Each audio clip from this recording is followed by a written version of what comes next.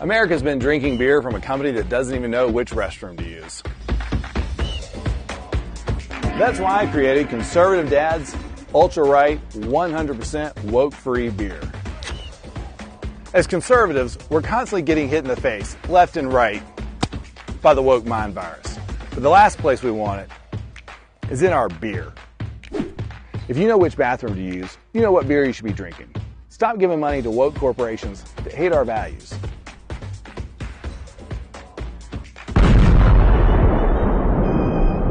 And to the rest of you woke corporations, stay the away from our kids.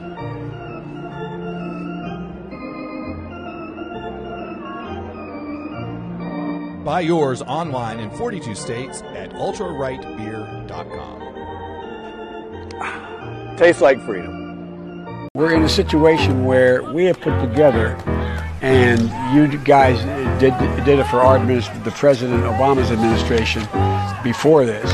We have put together, I think, the most extensive and inclusive voter fraud organization in the history of American politics. I don't care if you think I'm Satan reincarnated. The latest on an alleged plan to assassinate Donald Trump. This man grabbed by police at a packed rally in Las Vegas, and ABC's Pierre Thomas has new details in Washington. Weighing up the mood of conservative America in a gun show in West Virginia.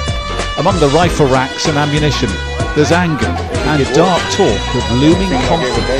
After Senator Rand Paul was allegedly assaulted at his home in Baltimore. We are witnessing a radicalization of libertarians all across the country. Dear Denise, we have just received word that Libertarian Death Squad are taking over. We've come to take our country back. He also worries its civil war could be on the way back. Coronavirus. There are fears a rapidly spreading virus has reached Australia. That's on the right road. He's not the only one. Robert Brown sells vintage guns from the 19th century. Somebody's got to do something about Antifa. Her son, 19-year-old Horace Lorenzo Anderson, was shot and killed inside the then cop-free zone that persisted for weeks on Capitol Hill. Over of Afghanistan now inevitable? No, it is not.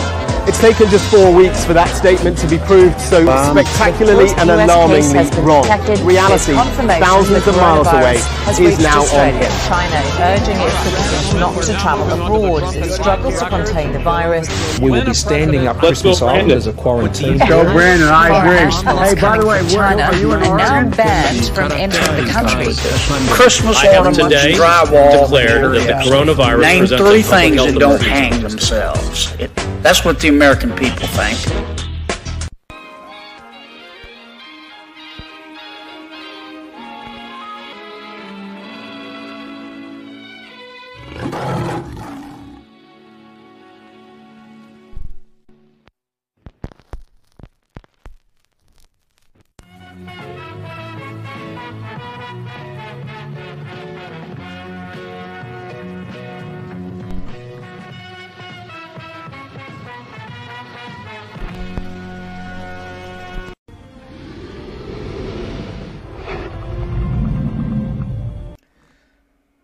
You know what's really funny? I talked about this before when we first talked about Hunter Carlson. Well, I remember Hunter Biden earlier got to me still. Anyway, when we first talked about it seems like forever ago, when Tucker Carlson came out and talked about, for example, America committing a terrorist act and blowing up Nord Stream, and saying that the Russians didn't do that, and then calling out the dam attack as being Ukraine-led, calling out the missile into Poland as being fired from Ukraine, pretty much being counter-Russia, bad, Ukraine, holier-than-thou narrative from the very beginning. I figured that'd be something that'd get him fired. But it wasn't, at least not on paper.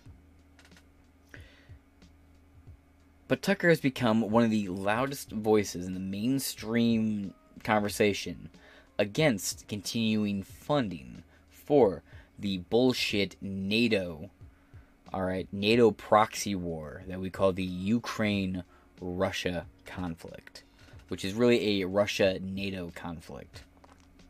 That being said, let's get right into it. Tucker demolishes Chris Christie after disgraced former governor tells ABC News that Tucker is wrong for opposing Ukraine aid. Yeah, and you're wrong for every deep-fried Hostess item you ever shoved down your fucking greasy maw. Chris Christie, you like the boomer from Left 4 Dead. Shut the fuck up.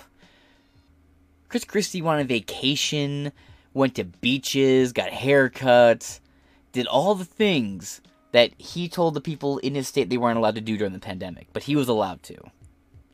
And now here he is saying that you're wrong and Tucker's wrong for saying that hardworking Americans' money should not be wasted in Ukraine on a war that's not ours, that's solely to protect twofold. One, to expand NATO's personal interests, and two, to cover up Joe and Hunter Biden and multiple other politicians' corrupt business dealings in Ukraine. No, fuck you.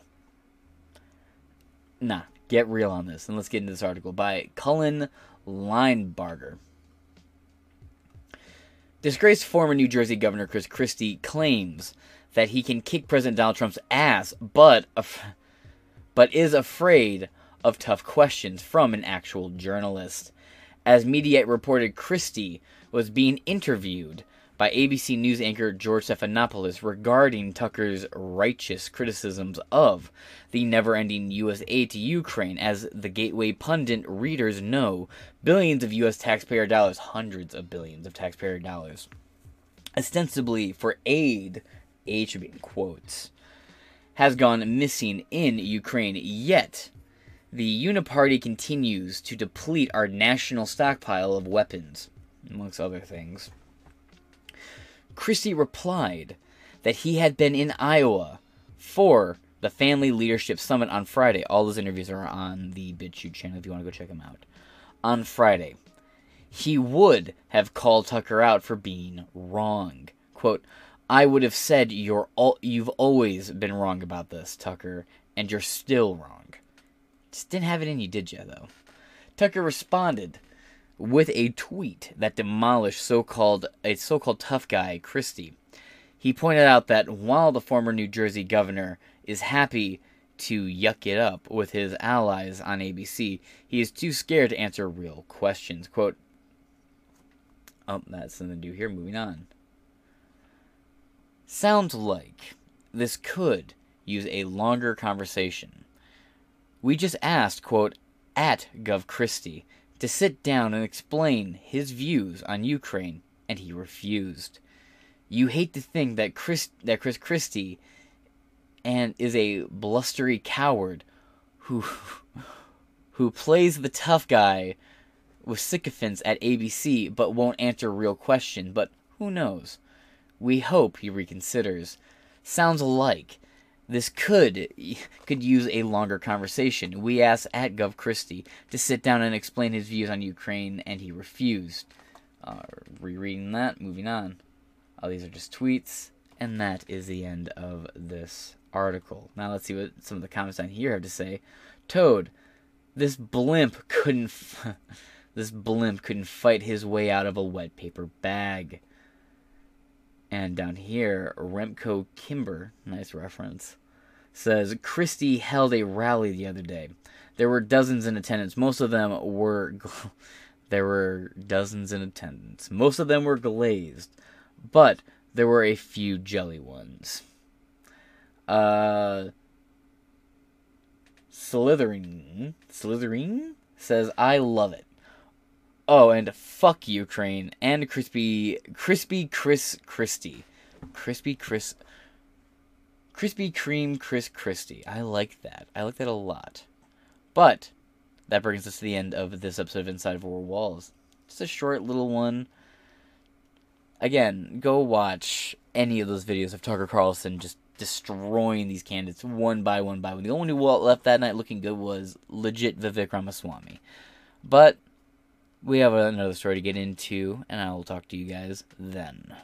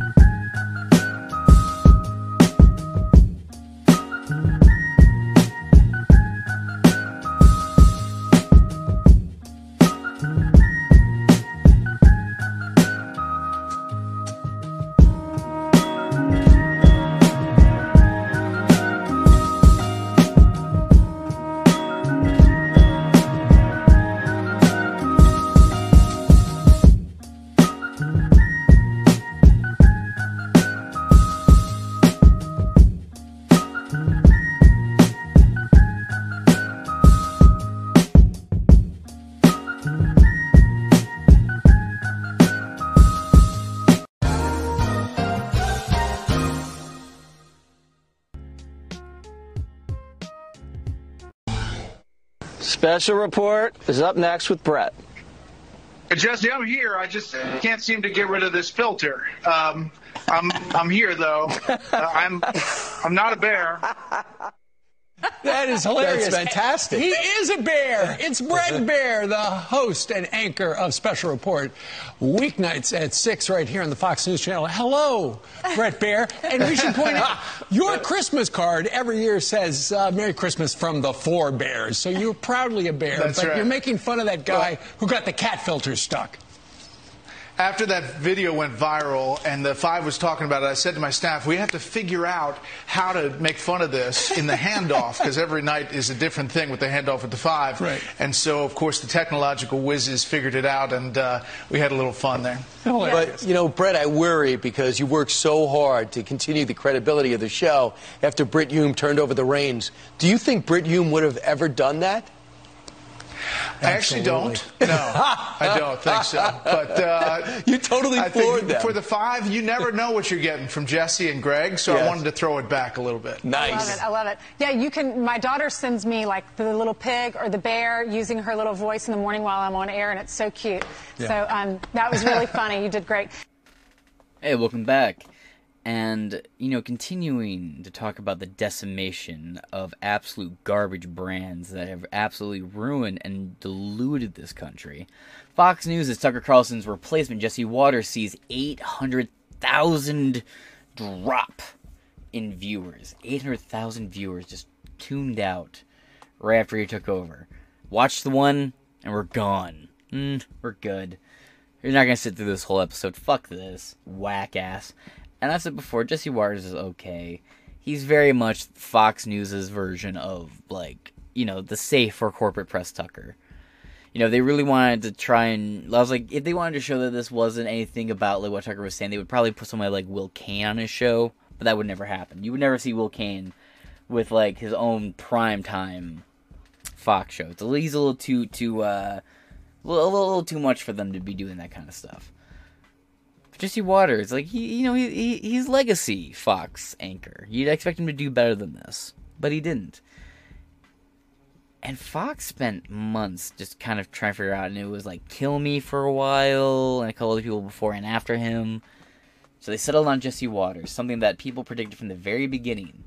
Something that people were saying that if Jesse Waters took over Tucker Carlson's show, it would be seen as a stab in the back. And here we are. So, let's continue on. Jesse Waters' primetime has failed to match his predecessor's ratings for the coveted 8 p.m. slot.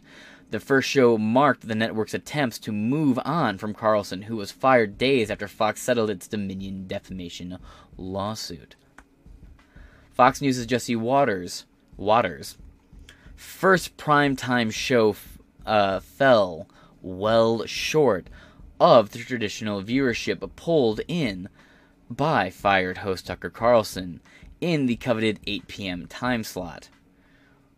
Waters, 45, Fox's choice to replace the firebrand Carlson in the pivotal slot and 800,000 fewer views. And had 800,000 fewer viewers than his predecessor, Jesse Waters' Primetime, which aired... Yeah, you guys are just enjoying this ad. Which aired for the first time Monday evening. Attracted 2.4 million... I swear I'm just having a hard time reading. It has nothing to do with the ad. I swear. 2.4 million viewers compared to Carlson's usual 3.2 million. Yeah. Again, like I was talking about in the one episode of some of the first recordings I put up today. Carlson regularly outperforms himself on Twitter compared to what he was getting on actual TV, on Fox News, and people act like he's dwindling in popularity. Waters, who already hosts popular weekday show The Five, used his first night to discuss Hunter Biden's cocaine traces being discovered at the White House and transgendered rights. It was Waters' first 8 p.m. show since Carlson was fired by the network in April, days after Fox settled its legal fights with Dominion Voting Systems for $787.5 million over defamation allegations related to the 2020 presidential election. We'll come back to these videos here in a second. Despite Carlson's loyal following, not all tuning in to Waters' show. His figures easily bested his rivals on CNN and MSNBC, according to the ratings data compiled by Nelson. MSNBC's All In with Chris Hayes had 1.222 million viewers on Monday, and CNN's Anderson Cooper 360 had 668,222 viewers. Yeah, again, this is why CNN has to celebrate motherfuckers getting sandwiches. They literally have nothing. They're just anything that might promote in the algorithm. Anything to get an eye on them because they're flailing. Do you think CNN will make it? Do you think the 2024 elections will save CNN? Or do you think CNN will be dead by 2025? What do you guys think? That's the question for the comments. Moving on. Waters debuted in the 8 p.m. slot also saw ratings raised by 60% compared to the weeks since Carlson was fired in April, and a series of temporary hosts were used. At one point, Waters' mother called into the show to warn her son against falling into the, quote, conspiracy rabbit holes. Yikes. Bad looks. And as for those people who were like, Jesse Waters is just like Tucker Carlson, he's one of the good ones there. And I was like, not really. If he was, he would have quit, and he definitely wouldn't take that show. And then he took the show, and he didn't quit. And I was like, yeah, no, he's exactly what I thought he would be. Anyway, quote, do not tumble into any conspiracy rabbit holes. We do not want to lose you, and we want no lawsuits, his clinical psychologist mother, Ann, said. Oh, buddy. That's rough. Did your mommy call in today? Did mommy tell everybody how proud she was of your big, strong boy? Jesus Christ. Well, it's good to know that one of your viewers was your fucking mammy. Quote, in keeping with the Hippocratic Oath, do no harm, we need you to be kind and he's not a doctor. That oath doesn't apply to him. He didn't take it. As far as I know. He's not in the medical field, so shove it up your ass, old lady. Quote, use your voice responsibly to promote conversations that maintain a narrative thread. That really there really has been enough Biden bashing, and the laptop is old.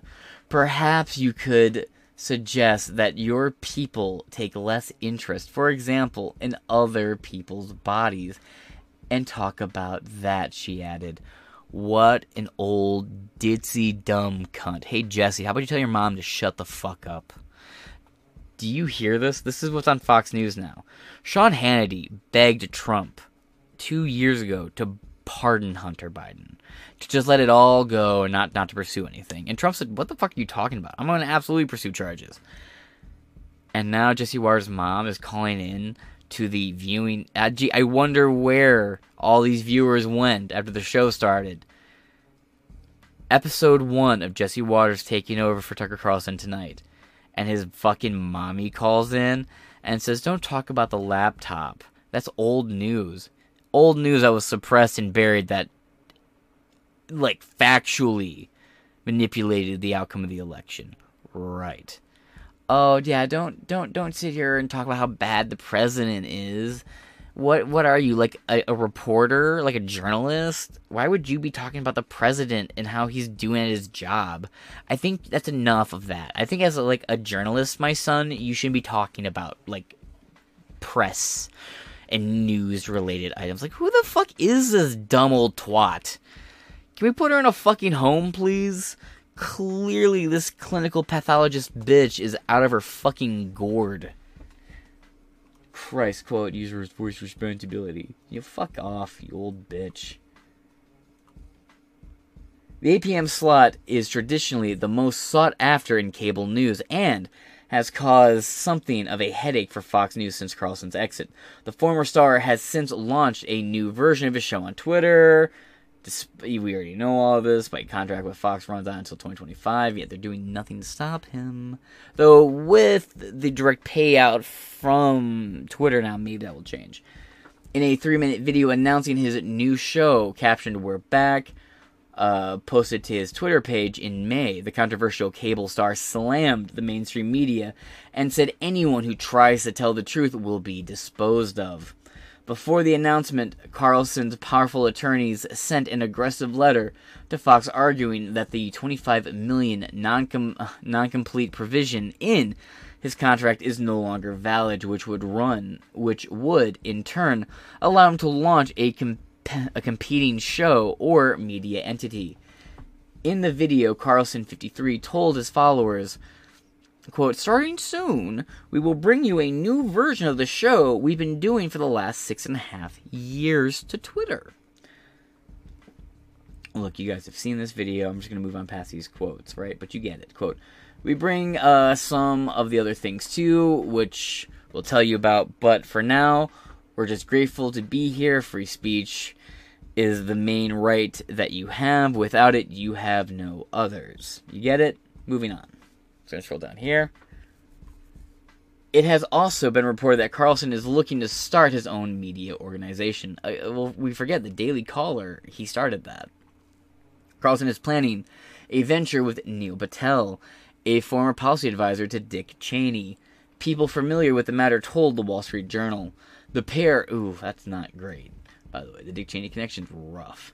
The pair, who met as roommates at Trinity College in Hartford, Connecticut, went to adopt longer versions of the free videos the social media platform offers. Carlson's team met with Twitter representatives in recent weeks to discuss their plans, and the Journal reported conservative commentators, including former Fox News host Megyn Kelly and Bill O'Reilly, have increasingly sought subscriber-funded long-form video as a lucrative business opportunity. It would not surprise me if they teamed up. Not at all. Alright. Let's see how the comments look. Alright, we're only read 3 of them. Goaty again says, "If you want those big ratings like Tucker had, Jesse, you'll have to make up even more outrageous lies than he told. Get busy, son. I challenge you to spot the lie and point it out. Because I don't see it. And even then, you're just not going to get those numbers because Tucker Carlson is going to make more money than Jesse Waters on an independent platform while he builds his own network around him. So, sure, you can point and scream, he's lying. But unless you're able to articulate what the lies are, you're sort of just pointing and yelling at a rapidly growing entity that's becoming more and more powerful the longer you just point and yell at it. How about you bring some facts with you to actually dismantle this creature? Instead, you bring nothing. But lol. Moving on. Muttley is right. Said, "They lost me with the new lineup. Tucker was the only sensible one to watch." Agreed. Darren58 says, "Waters and Hannity, the two fattest heads on TV, have driven me away from Fox." Yeah, no, absolutely agree. And Bah says, +1. Those two are weak. Hannity is really annoying. I was just shitting on him for Hannity and Combs not too long ago, too. So, yeah. No, absolutely. Now, let's check out some of these videos we got here, shall we? Before we begin, I just want everybody to know how humbled I am about this opportunity. Humility is usually not a word you associate with Jesse Waters, but I'm truly honored. I'm following in the footsteps of 2 true professionals in this time slot, 8 o'clock, and I'll continue the tradition of excellence. But I come from a different place. Fox was my first job out of college 20 years ago. I started off in the basement, freelance, making minimum wage, slapping labels on tapes. And a few years later, I had my big break. And let's just say I wasn't camera ready. 2 people independently verified that they smoke crack on a regular basis. So, we were able to verify that. He looks like he smokes crack on a regular fucking basis. He looks like Ben Shapiro with a severe methadone addiction. We found out that they basically don't work. No one has a job at any of the 3 of them, and they're low lives, and no one in the town wants anything to do with them whatsoever. I've come a long way. We've come a long way. From Waters World Weekends to the 5, and then to the 7. Do you know who Jesse Waters is? No. I'm Waters. You, Jesse Waters? Yeah. We finally got our hands on the mountains of evidence that the Pelosi's have spent months trying to cover up. The Constitution says it plain and simple. You can impeach a president for high crimes, treason, and bribery. They don't want to know whose coke it was, but we do, and we'll get to the truth. That I promise. I'm at ground zero practically right now. I don't feel safe. We love you guys, and anything you need, let us know. This is garbage. I don't think I support the Restrict Act. You co-sponsored it 2 days ago. Okay, all right. It makes me look bad. Dylan wants Waters in prison. Waters wouldn't do well in prison. Your hair gel probably costs more than a gallon of gas. I'm going to shove my foot so far up your ass, it's going to dangle at your nose. Blackface is giving us black lung. Hunter said, Daddy, lock them up. A champion has been crowned in the 2023 primetime nickname bracket. Binder, and why are you dressed up as a raccoon? Well, isn't it fun? Oh, God, dude. Every time I see you, it just hurts my brain. Nobody says the news has to be boring. We're going to represent, inform, and entertain. Like I said before, the relationship I have with you... Well, you're nailing it so far, I love you. I respect you. And when you text or call me, I listen to you. Everything we do it for you. When a toxic train wrecked in East Palestine, really Ohio, that parasocial when Paul Pelosi tried to bury his bond, DUI in I Napa County, can feel it. And now when cocaine shows up in the White House, we're not satisfied with the explanation. Because if it was my cocaine, or if it was your cocaine, not that we do cocaine, we'd be in jail. But since it's the White House's cocaine, all they have is a 500-person suspect list that they refuse to narrow down. And the politicians who used to care about White House scandals don't care at all. Fox, right? Yes. I'm mad at Fox. Okay. Not you, you're great, but I'm mad at Fox. What's up? Okay, I wanted to know if you have concerns that there was an illicit substance brought to the White House and no one seems to be able to find out whose it was. I'm concerned always about illicit substances. No harm, no foul, and we move on. Why do you think the Secret Service doesn't care that cocaine was found? No harm, no foul, we're moving on. They care. There's thousands of people who go in and out of the White House. If you all want to be strip searched, for substances before you go into the White House, that's something that you should work with the Secret Service to see if they can accommodate. We need to do an investigation. If there's an illegal drug, find who. They're ending their investigation, though. Is that a problem? I'm sorry, I'm just not up on the details. I didn't know they were ending the investigation. No, if you have concerns that there's cocaine found at the White House, it's a risk to our national security. I mean, it's obviously a problem to have cocaine in the White House. I hope they figure out how that happened. But the Secret Service has ended their investigation without figuring out whose cocaine it was. Do you think that's a problem? If there was cocaine in my office or in my house, I want to know how it got there. But Joe Biden doesn't want to know. I wonder why. You said that it was very important to President Biden that the Secret Service get to the bottom of who brought it into the White House. So can you just talk about his reaction when he learned that the investigation did not end with a suspect? No, and I appreciate the question. Look, I'm just not going to opine on this, not going to get into specific on this. We believe the Secret Service did a thorough investigation. So is the president satisfied with the explanation that someone was able to bring an illegal substance into the White House because there are hundreds of people who come here? What I will say is that the Secret Service did a thorough investigation. So the president's satisfied that no one has any idea why narcotics are lying around his White House? In his first year in office, Joe Biden fired 5 staffers for cannabis. And now he's looking the other way at cocaine? That doesn't make sense, does it? If this was anthrax, would he be satisfied that the Secret Service couldn't figure out how anthrax got into the White House? And what does the White House consider a thorough investigation? One that doesn't interview a single suspect? The feds interviewed hundreds of people during the Russia investigation, a 2-year investigation into a crime that never happened. FBI agents staked out parking lots during school board meetings. Here we know there's a crime, but this is over in 10 days with no interviews. If the government wants answers, it's going to get an answer, as long as it's the answer they want. And does anybody believe they didn't find a single fingerprint? Not a trace of DNA? They just pulled forensics off a 3-year-old pizza crust to nab a serial killer. Are you saying the White House coke guy took more precautions than a serial killer? He wore latex gloves into the White House? Come on. The Secret Service knows everything. You know, I've gotten to know the Secret Service really well, okay? And I can't speak more highly of people. These are incredible people. And I believe that they know everything. They're really smart and really good at what they do. And former Secret Service agent Dan Bongino says the agents are furious. And of course they know whose coke it was. The Secret Service director, who's covering up the coke scandal, has a history with Joe Biden. She was on Vice President Biden's security detail when he used to go skinny dipping in front of agents. And when Vice President Biden's last security detail head retired, Biden put him on his payroll. Not only did the Secret Service clean up Hunter's missing gun and crack pipe in the rental car, the Bidens were returning favors, getting Secret Service agents' kids into the Naval Academy, paying their healthcare premiums, and comping their rents. And it just helps when the media covers the Biden White House cocaine scandal like it's a Republican scandal. They are weaponizing Hunter Biden against his dad as an effective tool to get his dad to lose his cool and to get his dad to, feel the heartache. They're going to weaponize Hunter Biden. It has nothing to do with Hunter Biden, but you can hear that said 100 times. And people who want to believe it are still going to believe that. Well, okay. And there's people who might believe that it was planted for somebody so that then they could advance the Hunter Biden narrative. This is what happens when Democrats run out of their usual excuses, Russia or racism. They blame you, the tourist, probably some deplorable junkie. And tourists bring cocaine into the White House all the time, right? They get past security screenings, canines, and pat-downs, and once they make it through one layer, they absolutely have the wherewithal to find a cubby, dump the bag, and steal the key. We've told you before, this was either a White House staffer or a close family member, and our sources tell us Hunter's living at the White House. We hope Hunter's not involved with the coke, but it's common sense that the cubby would be used as a drop, because Hunter couldn't leave the residence and score with his old dealer, bicycles. It's a theory, and again, we hope we're wrong. But we're not buying that this was an actual investigation, this was a cover-up. The feds rummaged through Melania's underwear drawer. You don't think they can make a staffer take a polygraph? If this was the Trump White House, they'd make him pee in a cup. And here's what the American people are angry about. We're getting investigated for nothing, while they sweep evidence under the rug. We're getting locked up for crimes they committed. Their cameras keep going down, and they say, trust us. Their investigations always happen to clear them. And if we point any of this out, we're weaponizing. We're not going to let them bury the security footage, like the transgender shooter manifesto or the UFO documents or the JFK files. Until we catch them in the lie. Hey, Sean Hannity here. Hey, click here to subscribe to Fox News YouTube. Now we're going to scroll on down here to this video. If it wants to load. If you are type 2 and... Hey, it's Tucker Carlson. You often hear people say the news is full of lies. But most of the time, that's not exactly right. Much of what you see on television or read the New York Times is in fact true in the literal sense. It could pass one of the media's own fact checks. Lawyers would be willing to sign off on it. In fact, they may have. But that doesn't make it true. It's not true. At the most basic level, the news you consume is a lie of the stealthiest and most insidious kind. Facts have been withheld on purpose, along with proportion and perspective. You are being manipulated.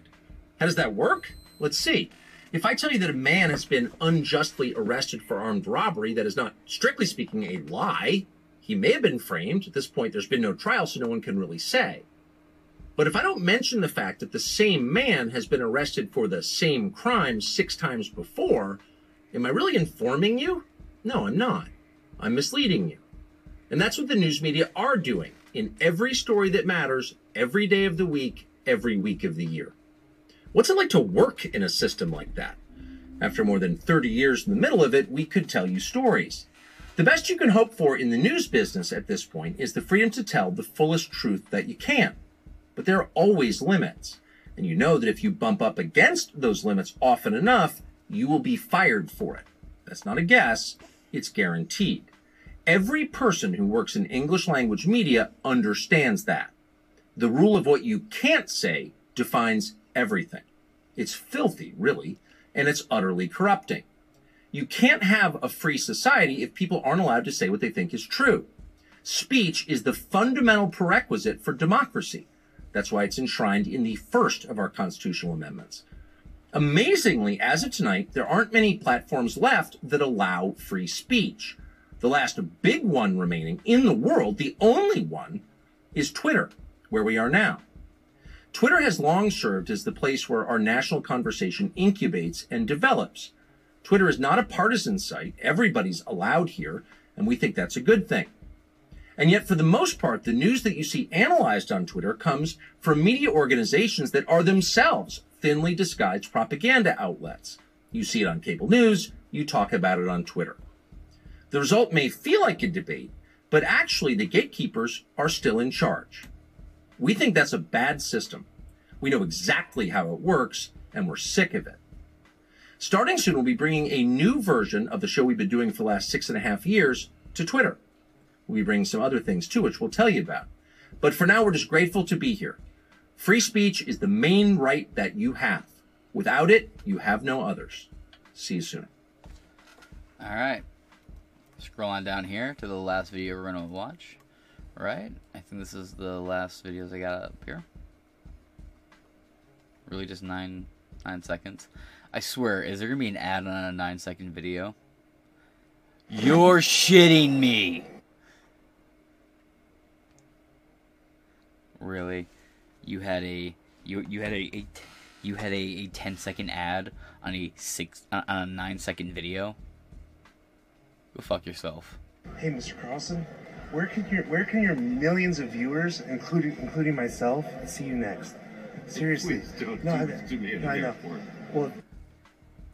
Okay. That it? Neat. Alright, moving on. Double checking. Yep, that is it. Alright, folks. So, Fox News is just not doing very well. Viewers are abandoning Fox Nation at an all-time low. It really sucks, too, because I had just talked about this to you right before they got rid of Tucker. Because I was using, well, to be honest, I was using my mom's Fox Nation account. They had a lot of really good movies on there. And I mean, like, actual movies, like Field of Dreams, all kinds of really good films. I was starting to really explore the discography they had in there, or the catalog, and then membership got dropped. Would have dropped it myself, it was my account anyway. But, that being said, do you still watch Fox News? I know occasionally I'll use them as a reference on this show. News and article-wise, and, if they have the exclusive scoop on something, I'll check them out. But I don't really use Fox News, and I don't watch Fox News either. So that being said, what do you guys watch outside of this show, apparently?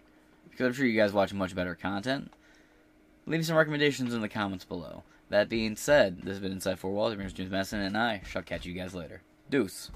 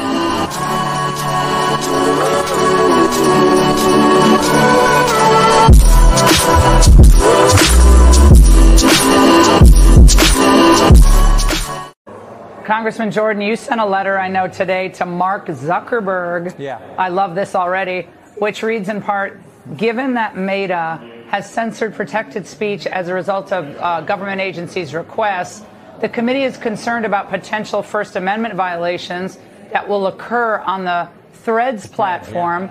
And according to Fox Business, you're strongly considering holding Zuckerberg in contempt of Congress. Are you going to really move forward on this? This is just a bunch of... If he doesn't give us the information, we will. Threads is using the same guidelines that Facebook used. We know Facebook was censoring Americans because a federal court told us so 2 weeks ago, laid out 86 pages of facts with Facebook and federal agencies pressuring them and other big tech companies. So we don't want this to be going on. This is a direct attack on the First Amendment, and we want the information we've asked for months ago. And if they don't give it to us, we can move ahead with contempt if we need to.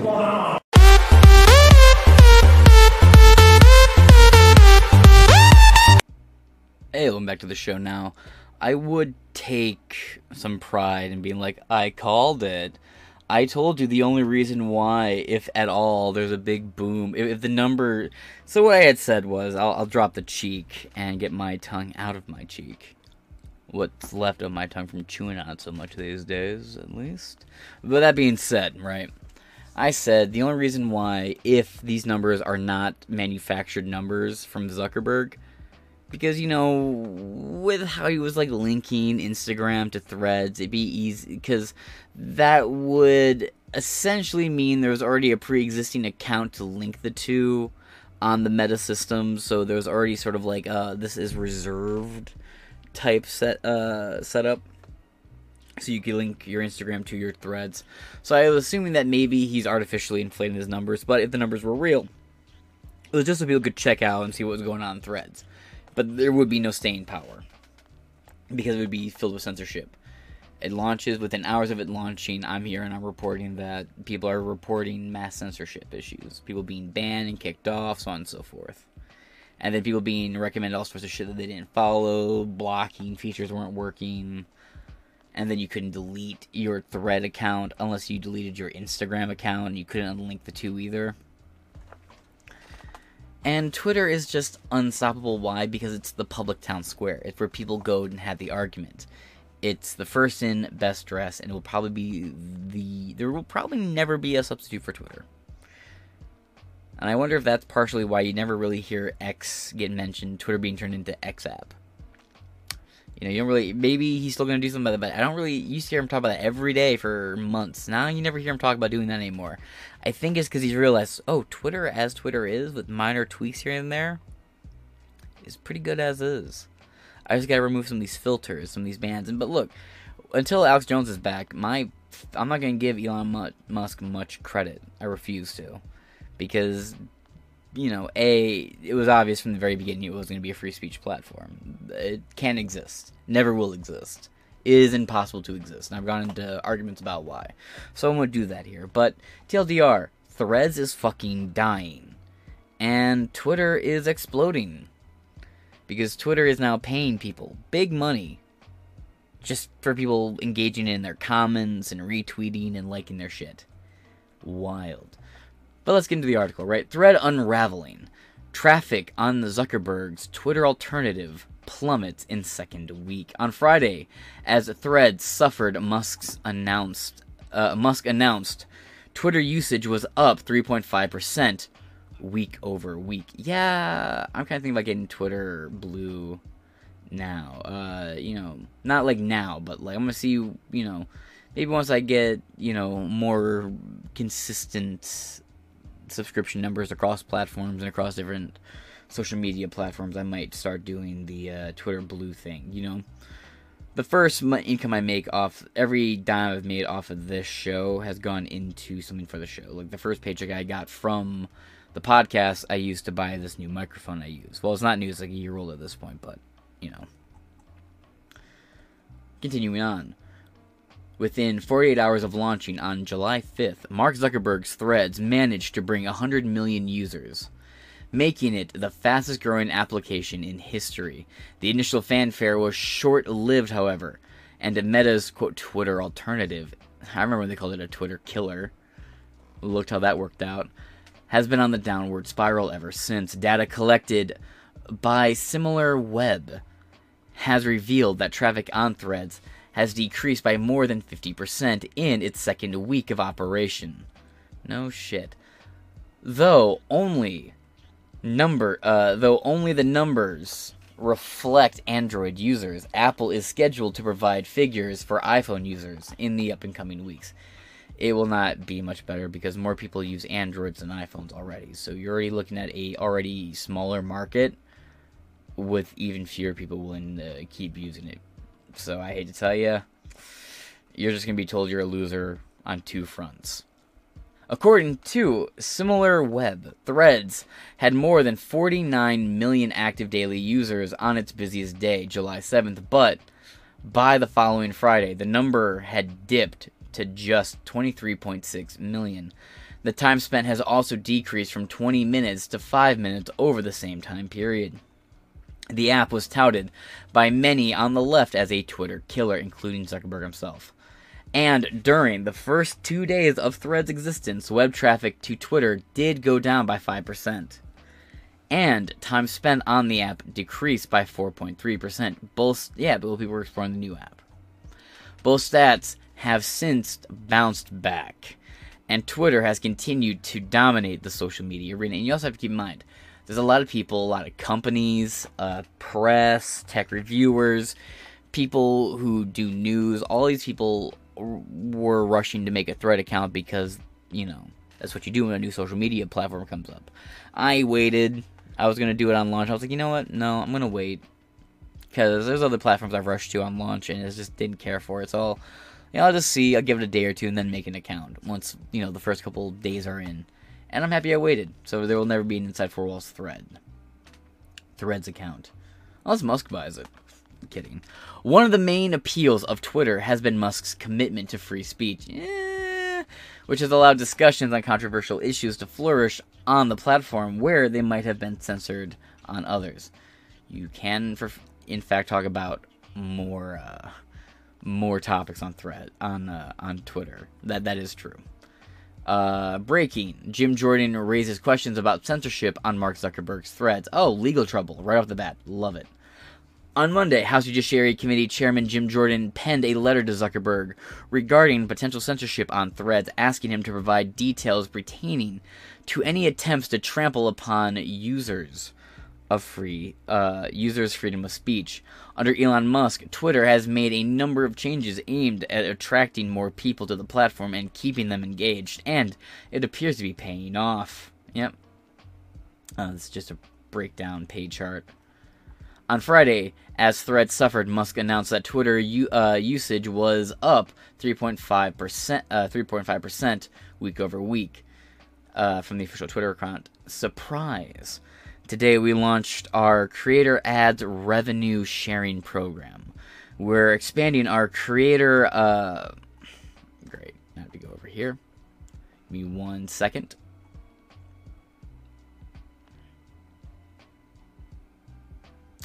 We are expanding our creator monetization offering to include ads revenue sharing for creators. This means that creators can get a share of ad revenue starting in the replies of their post. This is part of our effort to help people earn a living directly on Twitter. We're rolling out the program more broadly. More broadly later on this month, and all eligible creators will be able to apply. Get yourself something nice. Yep, right here. Now, let's get back into this. The previous day, Musk introduced the Creator Ad Revenue Sharing Program designed to help people earn a living directly on Twitter. Since then, numerous creators have posted screenshots of their payouts, some of which are in the thousands of dollars. Yeah, no, for fucking real. So, out of curiosity, do any of you guys have Twitter Blue? And if not, what will it take for you guys to get it? Let's see what this video is. This is going to be like a 4-hour long video. Alright. A big theme of this forum going on in Iowa right now with Tucker Carlson and the GOP candidates is the war in Ukraine. What's to be done about the war in Ukraine, because so many of these resources could be better spent here. Fox News this morning, John Kirby was being grilled by the anchors about how we swapped Brittany Griner for this, I guess, arms dealer, their version of Tony Stark without all the superhero stuff, right? This massive arms dealer, this Russian arms dealer, and he's back in action, supplying arms to Russia. Why do you... We shouldn't have gone back Brittany Griner, but what the hell are you trading her for him? Working as a journalist in Russia, and had been for some time. And in does it have anything to do with the topic at hand? So, a couple of points here. First, let's not forget Paul Whelan. It's not just Evan who's there. Paul's been there. Okay, yeah, this has nothing to do with the actual subject matter at hand. Alright. Well, that being said, I'm going to wrap this episode of Inside Four Walls up here, and I shall talk to you guys later. Twitter was dying, right, according to everybody else? Well, this is a big step. And let me just, before I go, you, dear listener, make your own show. Start recording, start creating, get out there. Don't be part of the noise. Make your own sound. And slowly over time, you'll be here. I've been doing this since 2018, right? I think on my most successful platform, I have like 500 subscribers. Tops. Alright. So that being said, be heard. Get out there, make your own show. Who knows? Maybe one day you'll be raking all the money on Twitter Blue, right? Anyway, I'll talk to y'all later. Deuce.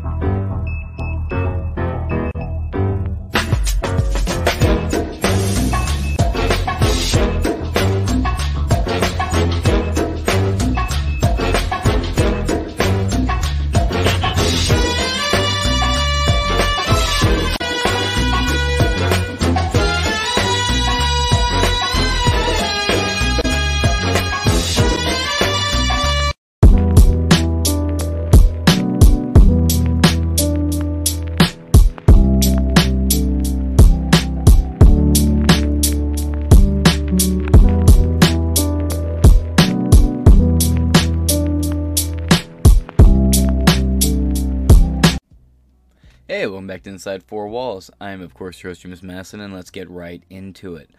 Tucker Carlson's new show, Scores, advertising deal with Don Jr. linked anti-ESG app company. Now, first off, in my retardation, I added app. It's because I was having a thought. There's not really much need to mention Don Jr.'s name here, one way or the other. It's sort of clout chasing. It's not necessary to say. It's public square. Many of you probably have already heard and or guessed just by the title of this article what the app was. Now, I use Public Square, or I've had Public Square on my phone before. It's been probably 5 months since I last used it. From everything I've heard, it's been wildly upgraded, and it's going on the stock exchange, and I'm not giving anybody any advice here or anything, of course not. But it is one of the ways to make sure these companies maintain an interest in upholding and operating with your values in mind. One of the main reasons, to invest. That's one of the main reasons to invest in these companies. That's why back in the day I got some DWAC when it went public. Same thing. I got Rumble stock when it went public. I'm not standard cliche YouTuber content creator type dude over here saying, hey, this isn't advice or anything. I'm just saying, if you have an interest in, I have an interest, at least I'll stick to me. I have an interest in doing my very small part. I'm not like, money bags over here. I'm just buying like 1 or 2 shares here or there. Things go down, or things aren't looking so hot that day. Maybe I'll buy them up, and they might spike up above where they were. Look at the predictions, that type of deal. But by investing in these companies, you ensure that they uphold your values and keeping America first. And if not your values, it will slowly but surely adopt the values of whoever is willing to invest in the company. So many times you see a product, a platform, whatever, with the best intentions, slowly over time corrupted because of the people who are willing to invest in it. It's all about the influence you can exert over it. And the more people who buy into it, the more diverse the company's feedback internally will be. I go to these. I use Webull. I've talked about this before, and I trade through a lot of these. I trade through Webull. And when you buy a new, whatever, they send you a packet. Tip for me, it typically comes in like the white plastic or like black plastic wrap. Like the type of wrapping they put around like the porno mags at liquor stores. You know what I'm talking about? I don't know. Some states actually don't sell those at stores. Like some states have made it illegal to, or maybe not illegal. There's some ban on it or some restrictions on it that most stores have chosen just not to sell adult magazines. So you don't really see them very often anymore. Just showing my age casually, But that just giving you an idea what I mean. Right, and it'll just be all the information you need for whatever company you're invested in. So on, so forth, la-di-fucking-da. And you'll do like a Zoom or a Skype or a phone meeting with a bunch of other people, do your voting, so on and so forth. And as tedious and boring as it sounds, it's a bit of a flex. I got a pretty diverse stock portfolio. Oh, yes, well, there's a lot of red, but there's a lot of green, too. Oh, well, blah, blah, blah. I also you don't have to be a stock douche, as I call them. But it's also not bad to have a little bit of money that's not, solid and or just sitting in a bank account. If you can have it working for you on a stock exchange, why not? Again, not financial advice, just my thought process on why I, got into buying the stocks I did. That and, memes. Anyway, Tucker Carlson's new show, Scores advertising deal with Don Jr., linked anti-ESG company. Now, how linked to Don Jr. is, other than Don Jr. advertising it on his show, I don't know. Maybe Don Jr. is an investor of some kind. I've never heard that mentioned before. Public Square is allegedly going public again, like I said earlier, so I'm curious.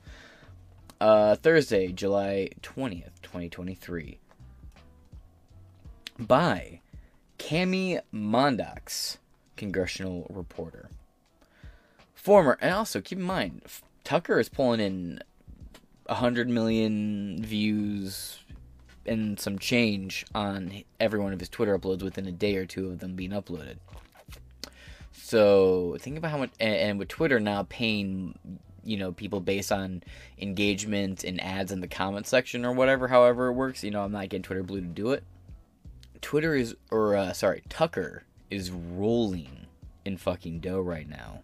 Just think about it. All the money from Elon Musk, some content creators, they woke up to getting $12,000 and they're, just waking up to it. Some people with even just like 1,000 subscribers are waking up realizing they're getting a couple $100 for free because of their Twitter Blue account. It's, and now this on the other side of it, it's good. It's good. Breaking free from Fox and succeeding sets a precedent that, yeah, sure, like anything like this, you could have your grifters who get in on it and they just, oh, well, I can do my own thing and make money. All I gotta do is say this thing. Sure, whatever. It's gonna be in left, right, center. Bitching about grifters at this point. Bitching about them instead of proactively calling them out is a bit of a, like, they're gonna be anywhere.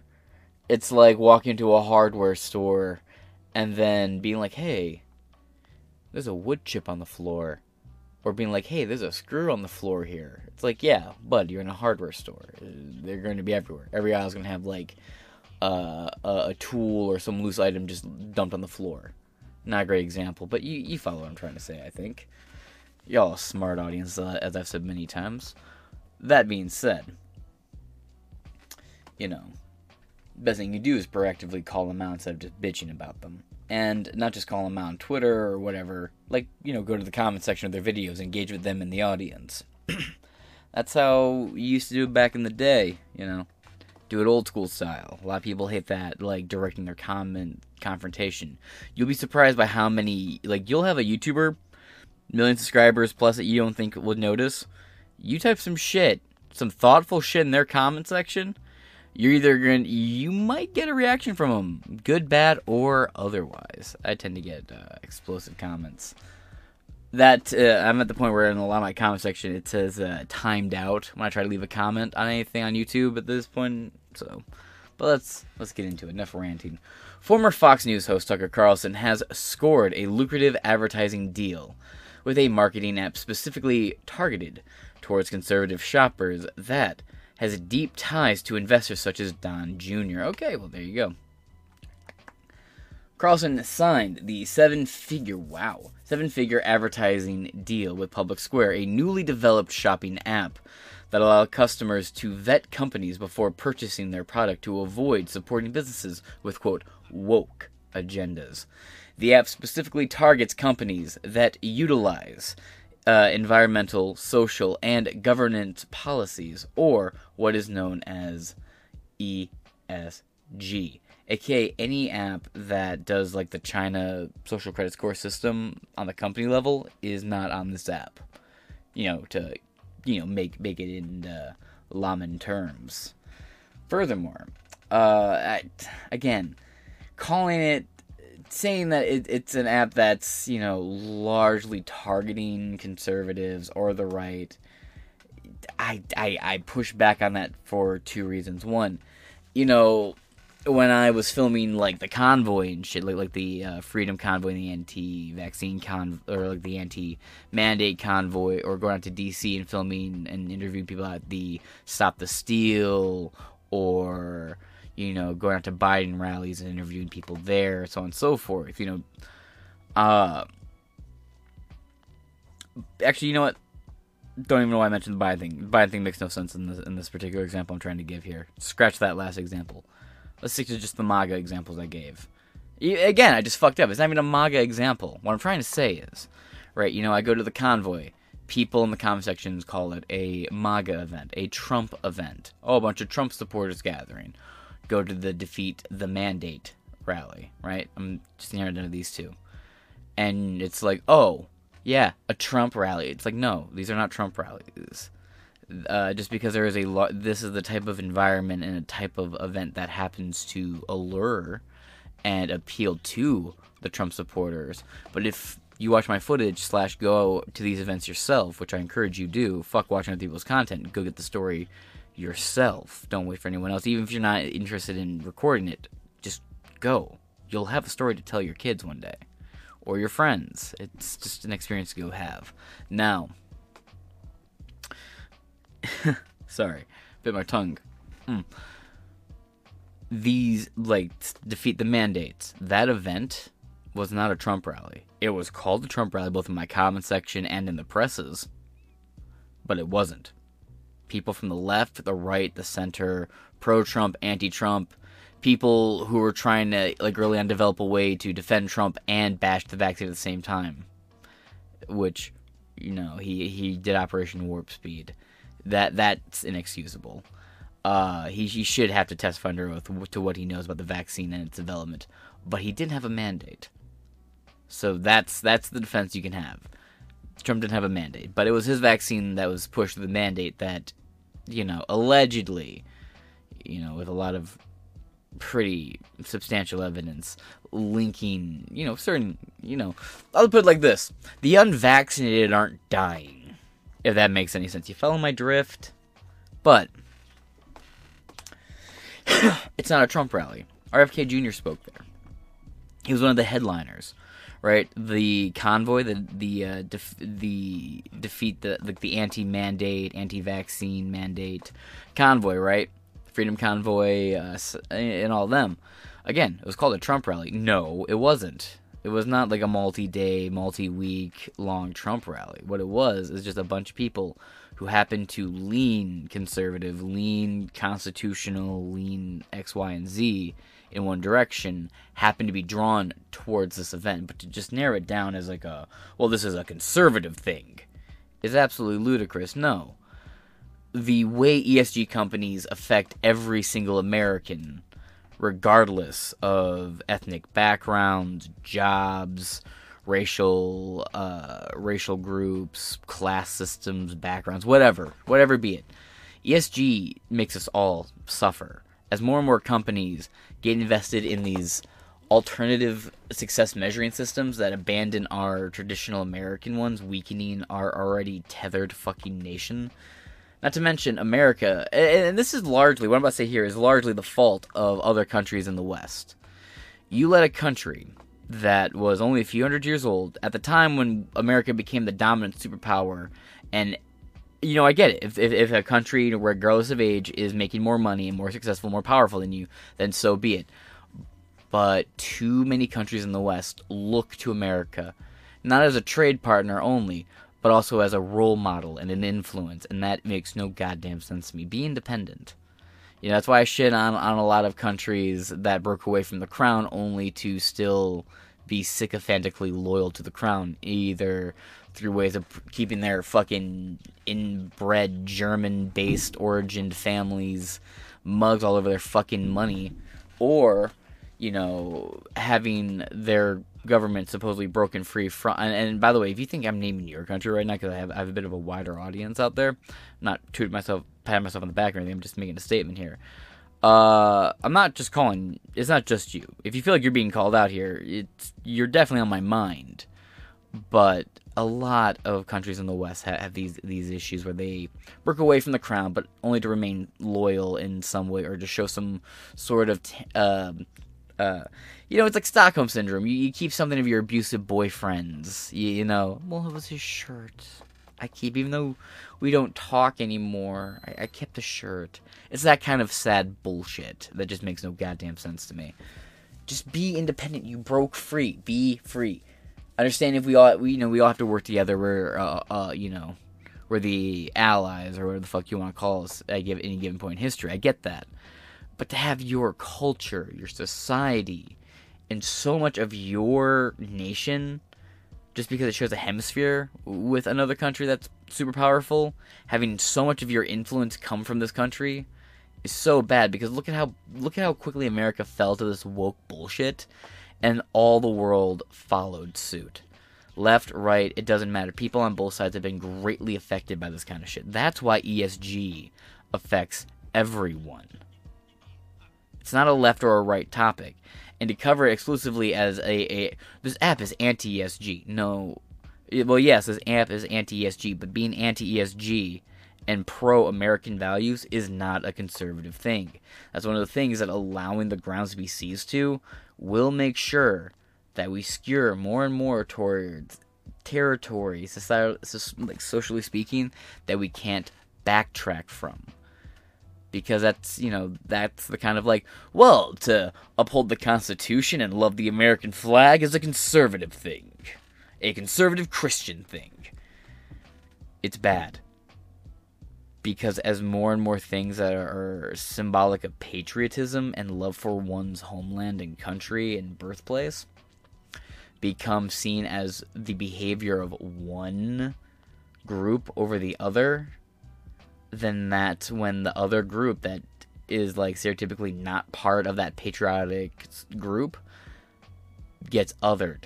And when they get othered, well, you see what's going on right now in Antifa. You know, here they're black and red, and some other parts of the West I've seen, like in England and shit. Again, I've looked into these. They seem to be their own little group of Antifa, but they're Antifa adjacent. They wear pink and black, and they have a couple different names. But again, it's been years since I looked into them, and they're largely like a Europe issue and largely a British issue. Okay, sorry. Speaking of stocks, just got a notification from Weeble. Give me 1 second. And I'm back. So, don't know why I said that like it was any time for you guys. Now, the problem is, well, to love your country, to wave the American flag, and to love the Constitution, and to support the values and traditional views this country has held, and to support, liberal values that this country was, like, enlightened Protestant liberal values from, like the 1600s and the 1700s and the 1500s, like from that. There's a wide range of time there, actually, but, well, anyway, I'm not going to go into a rant about how the Protestant Reformation led to America and everything after that. I'm not doing that, sorry. I could do that rant. Do you want me to do that rant? I'll do it for you. It's one of my favorites, how the Protestant Reformation led to the U.S., but that's not the topic here. My point being, well, if you love this country, you love where you came from, you love the views of your, you love the heritage of your country, the traditional views, and respect the Judeo-Christian values of this country, regardless of being Christian or not, you are inevitably a conservative, which means you are anti-left, and if you're left, this must inherently mean you do not like the American flag. You do not like traditional values. Regardless of your views on God, you hate the Judeo-Christian values this country was built upon. You know what I mean? You just divide and tear us asunder even further. No, this app is anti-ESG and supports companies that don't have loyalties to exterior countries that want to harm the West, and more directly, the USA. And again, countries, please stop letting American culture lead your society. Lead the influence on your country. One of the things that we come out of this culture war revolution, right? It's a cultural revolution, and it has two ways. Either culturally we take it back, or it collapses into like chaos and civil war, where the most powerful countries in the world, like America, completely cave in and fall to like civil unrest, where NATO would come in and take over, and like in Europe you'd have like a lot of like big European boys clubs come in and start seizing power of, like, say for example, the little island we know as like the the UK, London. If like Britain, for example, fell to like complete unrest with no government whatsoever, you would see like WEF, NATO, EU, UN. You'd see all these big boys clubs, these global homo fuck circles, would just come in and seize countries left, right, and center. Like, it would be unanimous, and there would be no barrier between the formerly existing, there would be no protections from you and whoever would come and take over. For the U.S., if I'm not mistaken, the protocol is if we fall into complete civil unrest, like Civil War level shit, and there's no discernible, respectable leader that both sides can recognize as a leader figure, I believe NATO just sweeps in and at least does martial law until things settle down. What happens after that? Fuck, who knows? But the other side of that is, again, like I said, we take this all back culturally. That is not a left or a right wing topic. To preserve America so that we can have a left and a right and a center and a whatever kind of dialogue we have, to preserve that should be a bipartisan topic. The fact that it is so, I've ranted long enough. You guys get the fucking point. This is a short article. You know what I mean? Let's get into it. Advertising Public Square, newly developed shopping app, allows customers to vet companies. Now, moving on. The agreement is the first advertising deal Carlson has secured since launching his own show on Twitter. All uploads so far are on my Rumble and BitChute channels. All archiving is exclusively to the BitChute and the Rumble platforms. Moving on. Actually, no, I think I did post a couple of them on the podcast platforms, too. Anyway, moving on. Launching his own show on Twitter, and hints at the kind of conservative audience he is hoping to attract. Again, focusing on that just further rips us asunder, and I understand the bias of this outlet.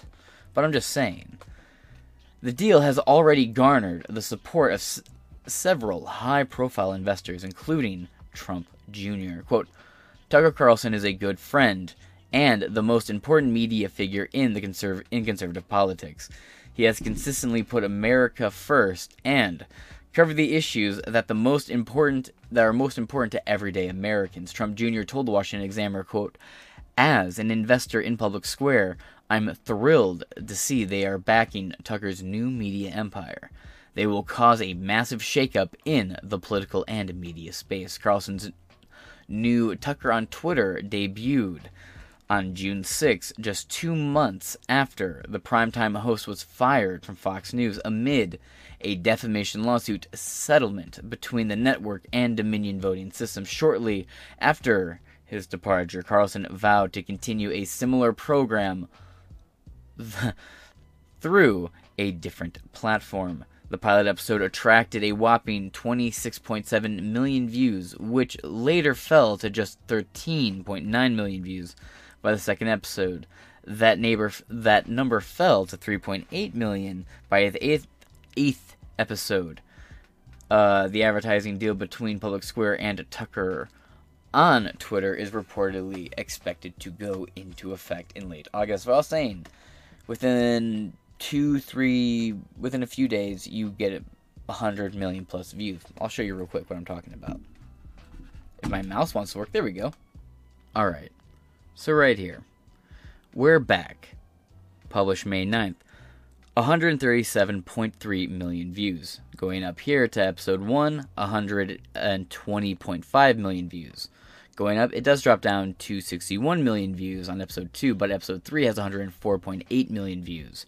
Scrolling up, episode 4, 32.9 million. Episode 5, 17.9 million. 6 has 32 million. And you see right here, but then you get up to the Andrew Tate interview, right, and you have it 94 million. And that's going to cross over to the 100 million as well, too. Not to mention, and not to underplay any of this, but every one of these uploads not only outperforms what now, Tucker Carlson, while he was at Fox, was the most watched,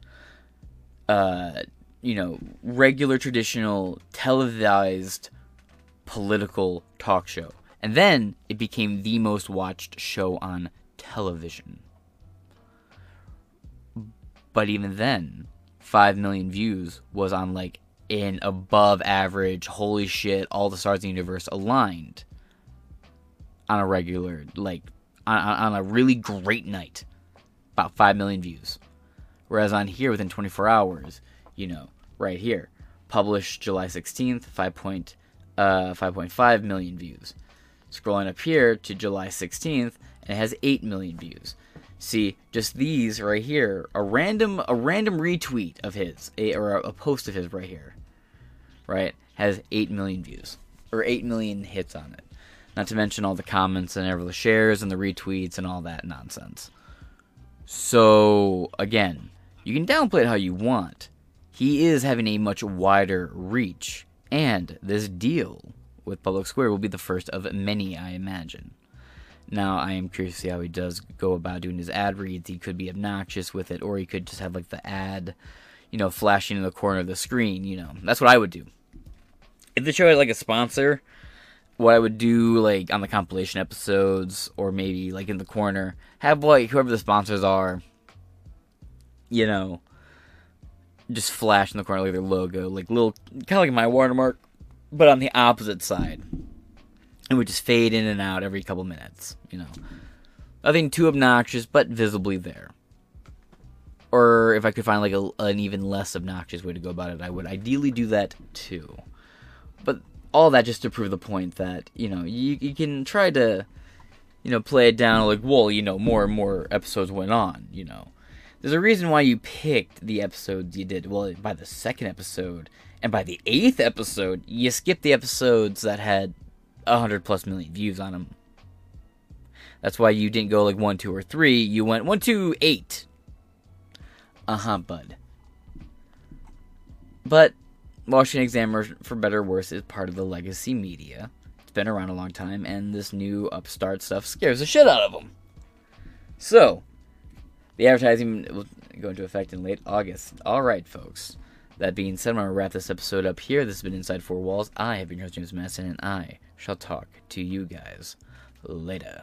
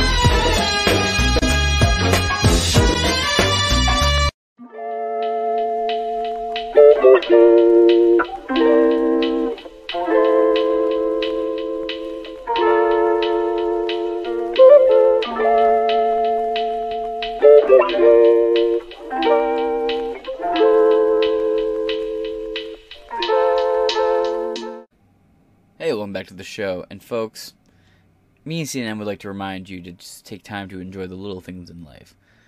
You know, the small, easy things we can do every day to treat ourselves, like going down the Subway and getting ourselves a nice, delicious, foot-long sub, right? Meatball marinara is my favorite. I like to get a little bit of that sweet sauce on there, too, with some spinach and peppers and onions and whatnot. That sweet onion sauce, delicious.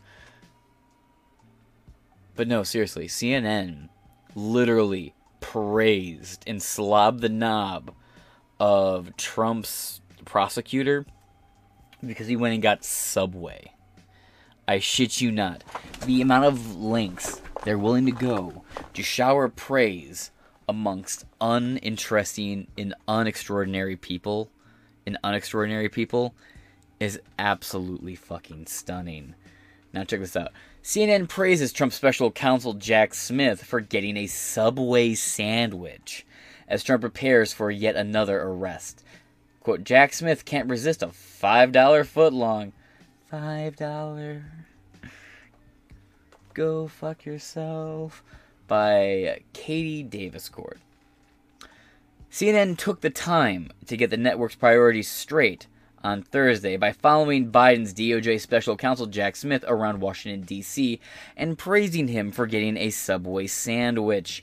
This after the bombshell news that Smith had sent former President Donald Trump a letter informing him that he is the target of a grand jury investigation into the Capitol riot on January 6. Quote, Jack Smith can't resist a $5 footlong. That's according to what we see right there. New and exclusive CNN video of special counsel at Subway, CNN host said on Thursday. Oh, this is pathetic. Jack Smith, a $5 footlong. That's according to what we see right there. New and exclusive CNN video of the special counsel at Subway, declining, though, to respond to reporters' questions about today's big news. A target letter sent to the former president of the United States. CNN's Evan Perez was... The Pirates of the Caribbean level dramatic adventure music, while this guy just casually walks off with his lunch. Again, this is the same network that made up a COVID death counter, which was a random number generator, by the way. And even if we went with the official numbers, it would still effectively be a random number generator, because the official sources like CDC and WHO refuse to substantiate any of their sources when it comes to, where they got COVID from, and they won't clarify the difference between dying of and dying with the disease, right? Now, this is also the same network that anytime Trump tweeted, they would interrupt already scheduled programming, even paid programming, to run a breaking news segment about Trump tweeting something at 2 a.m. on the shitter. In fact, it was a joke back in the day that you knew Trump was up taking a shit in the middle of the night, or up take a piss in the middle of the night, or up getting a snack in the middle of the night. Trump was up doing something in the middle of the night because CNN would be breaking with a Trump tweeted something. Breaking news alert at 4 a.m. or 2 a.m. or some ridiculous ass time. They would interrupt everything to do these fucking stories. Just the music alone. CNN video of the special counsel at Subway, declining, though, to respond to reporters' questions about today's This is like news. Avengers Assemble sent shit. To the former president of the United States. CNN's Evan Perez was there trying to track down the special. Again, go fuck yourself. It's really not that goddamn deep. It drives me up a tree that people are willing to just throw themselves at the fucking feet of these people. According to the host, CNN reporter Evan Perez attempted to ask Smith a question about President Trump's pending indictment, but Smith declined to respond to reporters' questions about the day's big news. End quote. Again, they know this is going to drive clicks, they know this is going to drive views, this will drive attention, they can write articles about this, they can publish this clip. It just gave CNN a little something extra to milk when it comes to Trump, because without Trump, CNN has no views. None whatsoever. Donald Trump released a statement on Monday, and by the way, when CNN was forced to face that, they fired Chris Litch over it. Keep that in mind. Donald Trump released a statement on Monday announcing that Smith had notified him in a Sunday letter sent that the Biden administration's Department of Justice considers him a, quote, target of the January 6th grand jury. Trump explained that this means he will more than likely be arrested and indicted again. Quote, deranged Jack Smith, the prosecutor with Joe Biden's DOJ, sent a letter stating that I am a target of the January 6th grand jury investigation and giving me a very short 4 days to report to the grand jury, which almost always means an arrest and indictment, Trump wrote. Right here. For the post-millennial. CNN. Jack Smith can't resist a $5 footlong. Isn't he dreamy? So pathetic. Yeah, no, for real. This will mark the third criminal indictment against the former President Trump by Biden's Department of Justice, which many consider to be a political prosecution at the hands of a weaponized DOJ. Donald Trump is the current frontrunner for the 2024 Republican primary presidential election and is also leading President Biden in some 2024 presidential polls. Yeah. No, for real. For fucking real. Anyway, folks, that brings us to the end of this episode of Inside Four Walls. Go get a Subway sub, I guess. Maybe you'll make the news.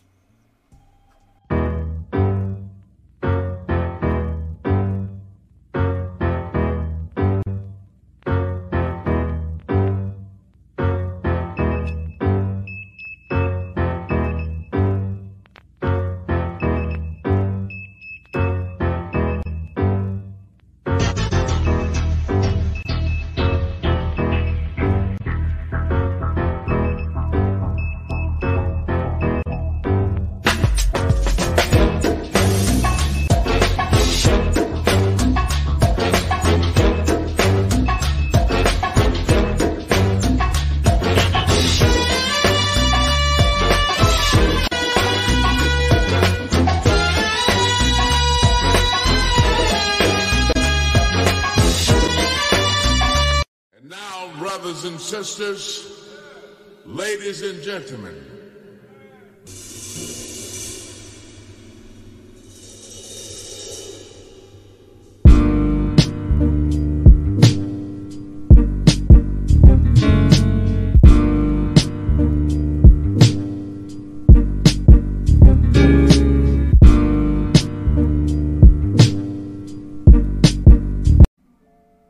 it went back to Inside Four Walls. Now, yeah, Jared Kushner and Ivanka were duds.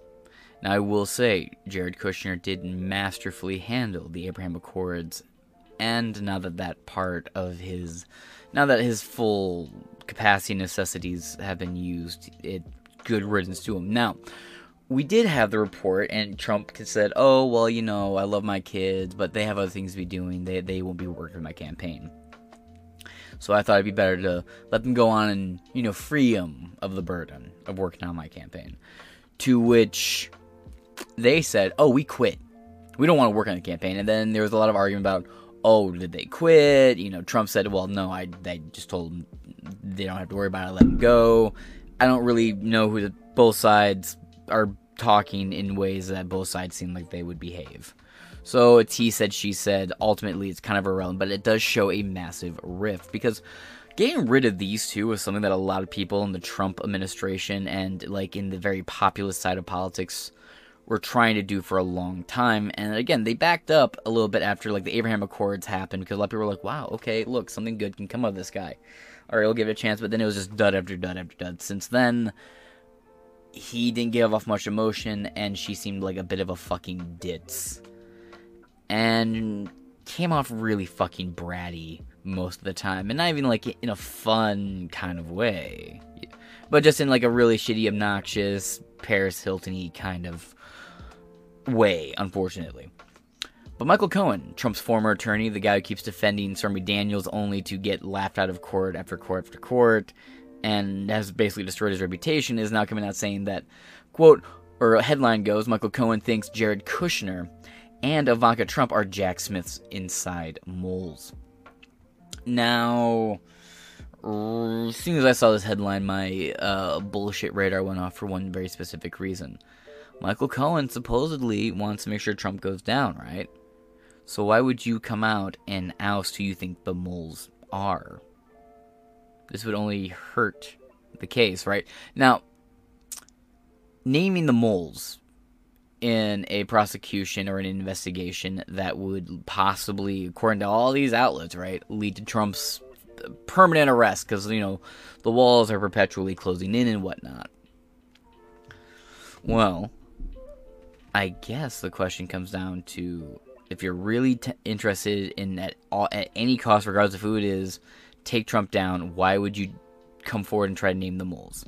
Now, there's a few angles of this. One, perhaps, Cohen wants to be the reason Trump goes down, not this fucking Jack Smith asshole. Fuck him. But there's cases that they overlap on with each other. So they have to maintain a functional relationship. That can't be it. The other side of that is, what if this is just to cause a rift? It's a bluff. Just a little Machiavellian play to fuck up the board. But these two are already not part of Trump's campaign, so this doesn't seem to make sense either. Could a corrupt, lying attorney just be a lying, corrupt attorney? Possibly. As you can tell, I have a few thoughts on this one. I don't really know which one I fall on. I tend to lean towards this being a bit of a bullshit story, but this is being circulated right now. This is being talked about, and I thought it was interesting because I feel like, this could become a bigger talking point in the future, either to discredit Jack Smith and Michael Cohen, or, should it be true, it raises a whole bevy, a real plethora of other fucking problems and questions and concerns about this. What do you guys think? I'm basically said what I thought about it. I ran through these thoughts in my head about what could this be? Why is this happening? But let's get into this admittedly short article. Article by Travis Getty over here at Raw Story, a left rag. But again, it is the left pumping out this article. I found out about this because I was happily minding my own business, and Someone I know came to me and was like, so, Trump's so bad his own daughter wants him locked up. I was like, lol, what? Sorry, I was minding my own business, so you just came up here all schizophrenic on me. What happened? And then I was agreed with this story, and I read through a couple, and I was like, doesn't exactly pass a sniff test. But let's get into it. And let me know what you guys think by the end of the story. Or just tell me right now. Either way, it's fine. Jared Kushner testified before a grand jury investigating the January 6th insurrection.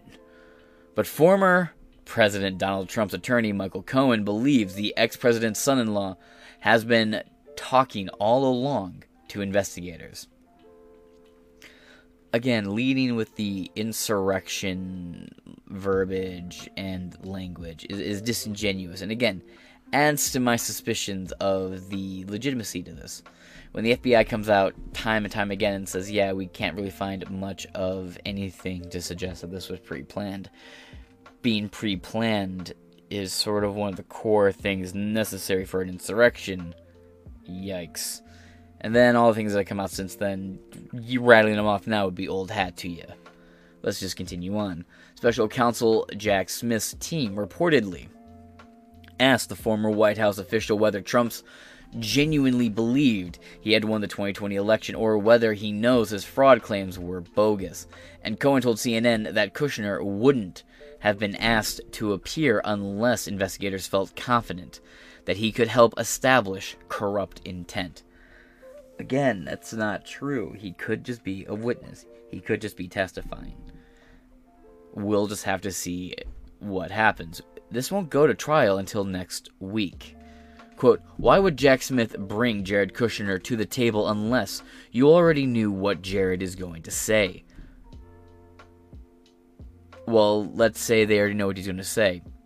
It is important to have it on a record that the person whose story you know is told to you by the person, the person themselves, so that you know your version of their story and their story are the same.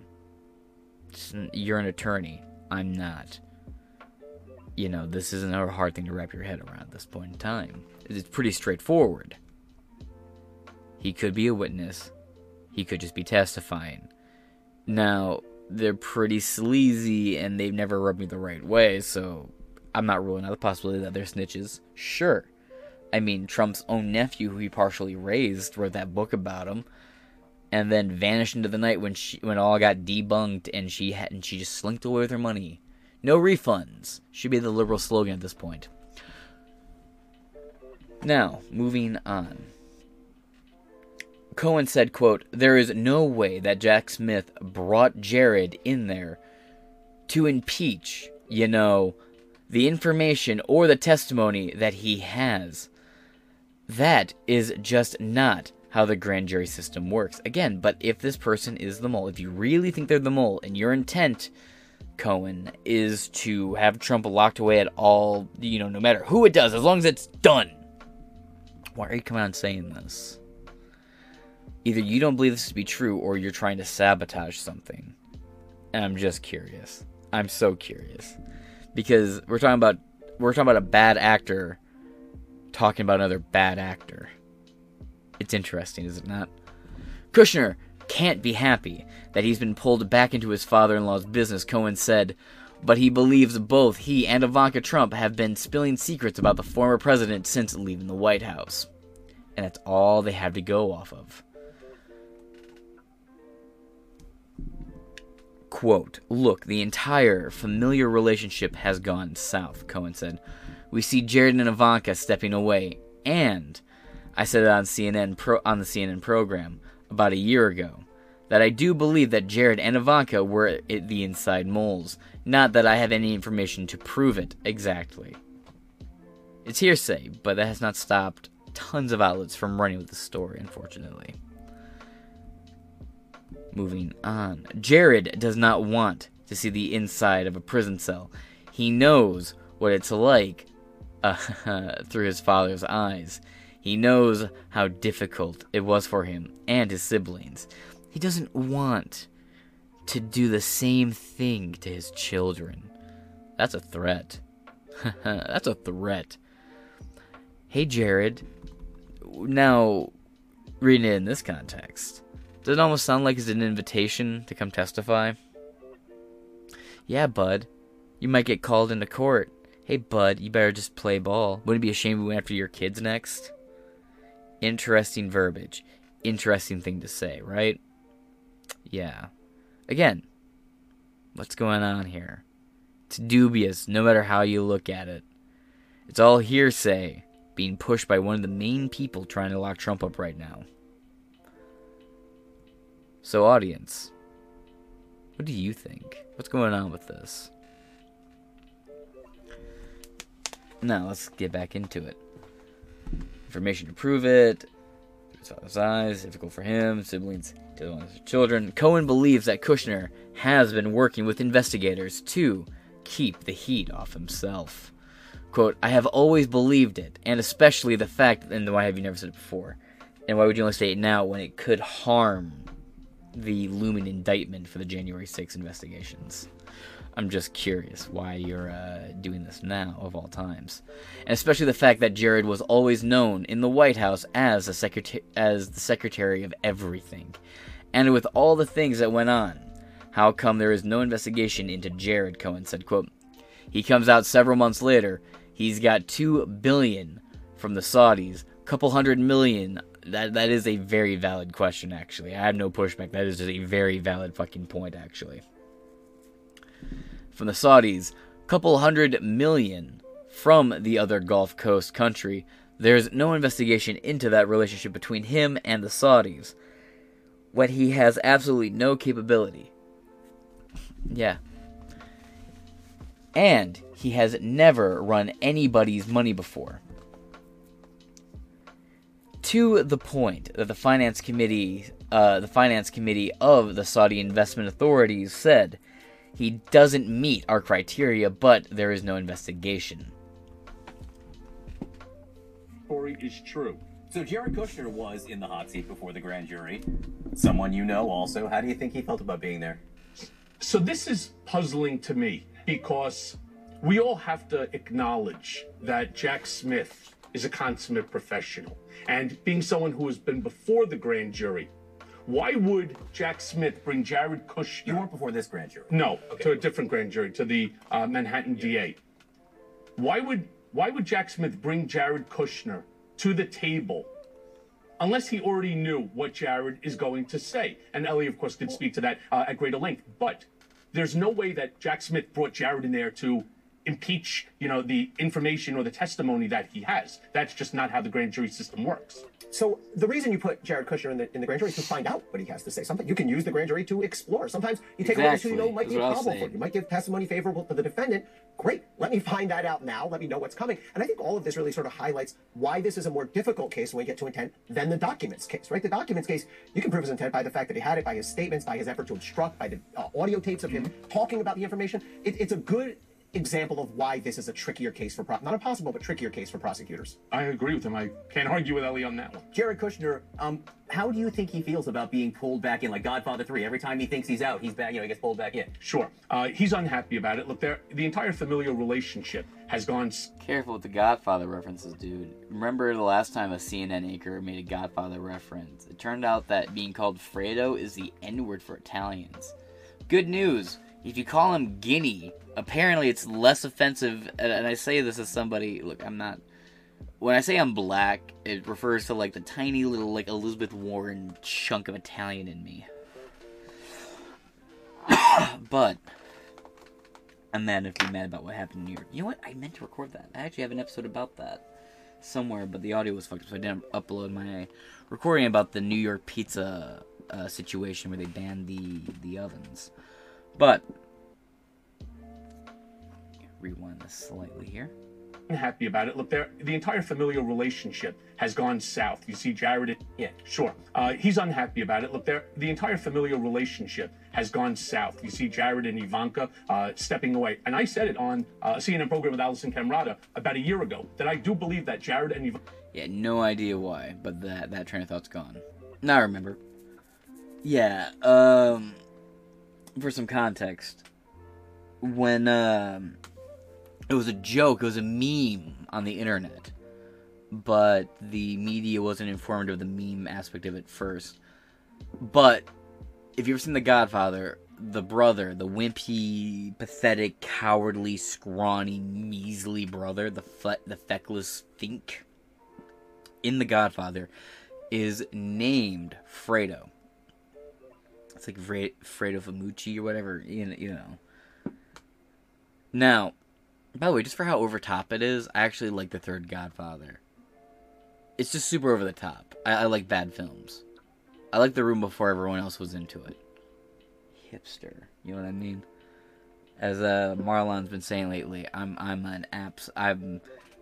gay as fuck. I'm a hipster fig. I knew about Tommy Wiseau before PewDiePie introduced the whole world to him. Off the point. But, you know, since Chris Cuomo was seen as, like, the less capable, you know, like, sidekick, assistant. You know, he was seen as this pathetic, brother. He was the lesser Cuomo brother. So Chris Cuomo got called Fredo. Meanwhile, you know, Andrew Cuomo is, like, buddy with all these mafia guys, is running this shit in New York. Everyone thinks he's gonna become president, and all these, like, all these people who keep seeming to have dirt on him just vanish. It was a wild time when he was in charge of shit. So he got called Fredo, and then he got busted outside of his house. And at the time, Chris Cuomo was supposed to be under quarantine, right, because he had COVID, allegedly. But he was seen in public, and after a back and forth where he had threatened the guy who called him out, who just was on the sidewalk, or going through, like, a little, like, public areas, like an outside nature trail, that this, a part of Cuomo's property lined up, like, backed up against this, like, public property line. You know, I've heard it back and forth. It really depends on if you read left or right article, but nothing much came of it other than a you know, Chris Cuomo, a prominent anchor, threatening a presumably fan, considering this guy knew all these little details about him, and all the articles afterwards said this guy was a longtime fan of CNN. Anyway, you know, after the back and forth, the fan called him Fredo, and then he goes, "You know what it is when you call us Fredo? That's the fucking N-word for Italians." No, it's not. I know, like, actual Italians, like, blood-born, like motherfuckers just, like, they were born here, but, like, their mom and dad, at least their dad, is straight up Italian, like, moved here when he was 30, and then had his kids after, like, a year or two after moving here, started a family. So, like, no, it's not. I mean, no one's gonna be like being called anyone with the association being a weak, frail fucking character, but, you know, just in general. Sure. He's unhappy about it. Look, the entire familial relationship has gone south. You see Jared and Ivanka stepping away. And I said it on a CNN program with Alison Camerata about a year ago, that I do believe that Jared and Ivanka were the inside moles. Not that I have any information to prove it, but... You think they were the ones talking to... Yes, because Jared does not want to see the inside of a prison cell. He knows what it's like through his father's eyes. He knows how difficult it was for him and his siblings. He doesn't want to do the same thing to his children. I've always believed it, especially the fact that Jared was always known in the White House as the secretary of everything. And with all the things that went on, how come there's no investigation into Jared? He comes out several months later. He's got $2 billion from the Saudis, a couple $100 million from the other Gulf Coast countries. It's a fair there's no question, investigation actually. It's a very fair question, actually. We don't know where he got that money from. That is a you don't have much pushback for that. It's a very valid question.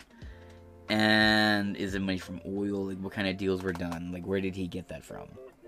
I do find myself very curious about that. Now, there is also the possibility that it was like, yeah, you know, oh yeah, well, you know, I can't pursue that business interest now because it would be a conflict of interest, but when I'm out of here, I'd be happy to talk to you about that. He could have easily made connections while in the White House. I'm just giving a generous connection, a generous idea, you know. It could also be that Jared Kushner is like the mannequin, less interesting version of Hunter Biden doing all these shady corrupt business dealings, but I feel like at this point in time, if that was a deal, we would know about it by now. But we'll see. Also, a lot of people bring up Michael Cohen and be like, yeah, well, he's Trump's ex-lawyer. He got fired. Like, dude, he got fired before Trump was elected president in 2016. So to sit here and act like because he's Trump's former attorney, he has any inside information into the Trump White House is the most ludicrous shit ever. To the relationship between him and Saudi when he has absolutely no capability and he has never run anybody's money before, to the point that the finance committee of the Saudi Investment Authority said he doesn't meet our criteria until Mohammed bin Salman turned around and said, no, give him the money.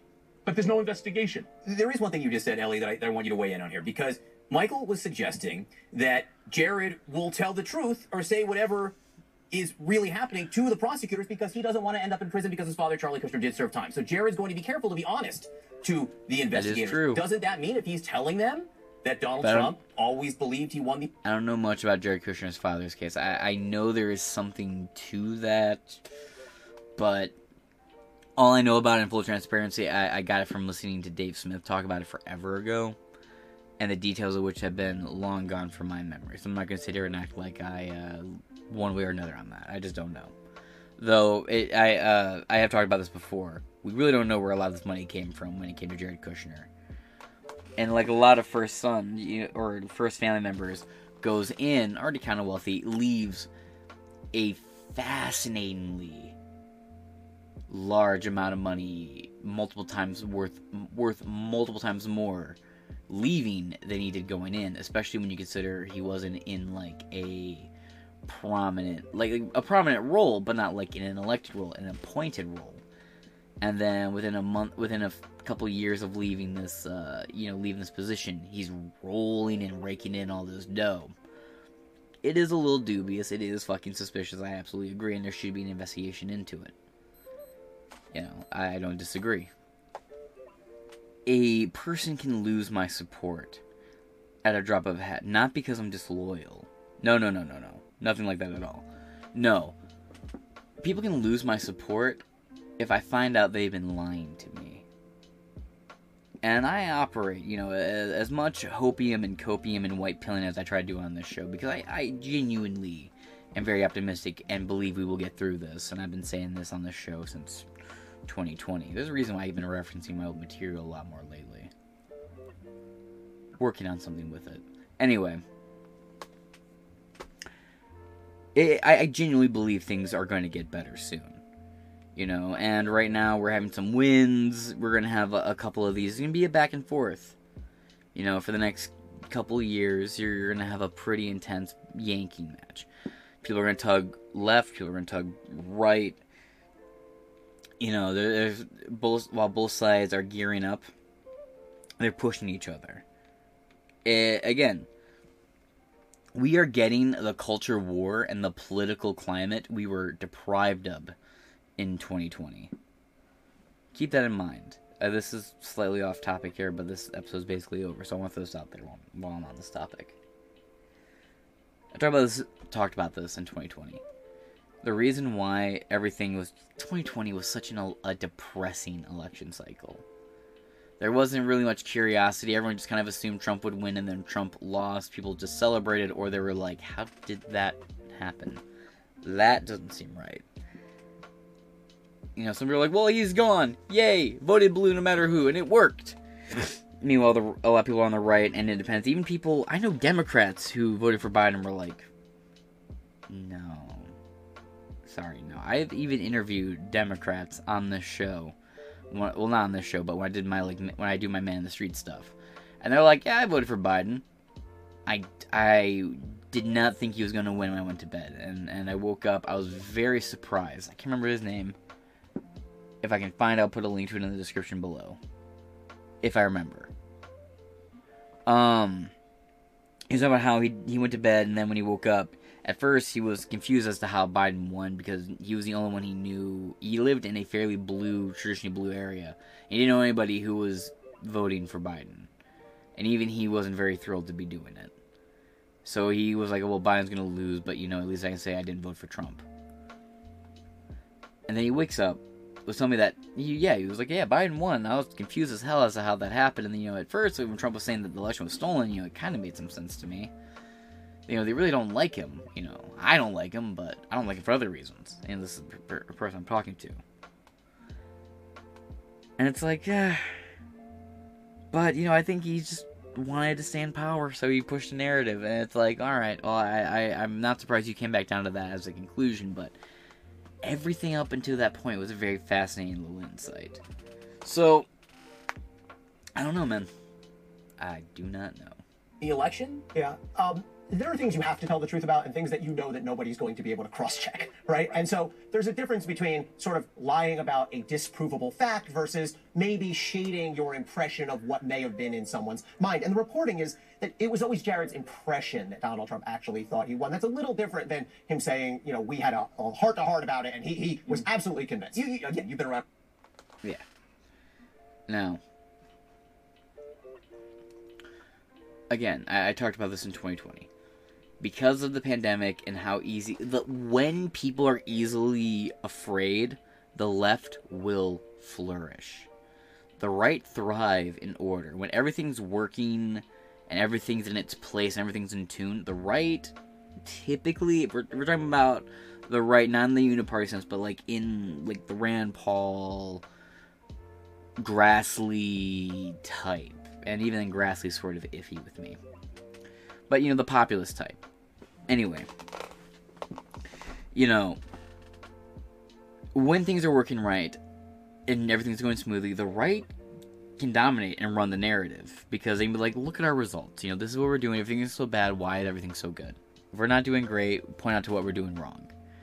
But when things are in chaos and people are afraid and want answers, the right is fucking dog shit at it. Dog shit. So, in 2020, when everyone's afraid and both sides are being pumped full, and even Fox News is pushing a lot of this COVID propaganda bullshit, just a fearmonger. And again, the flu wasn't counted in 2020.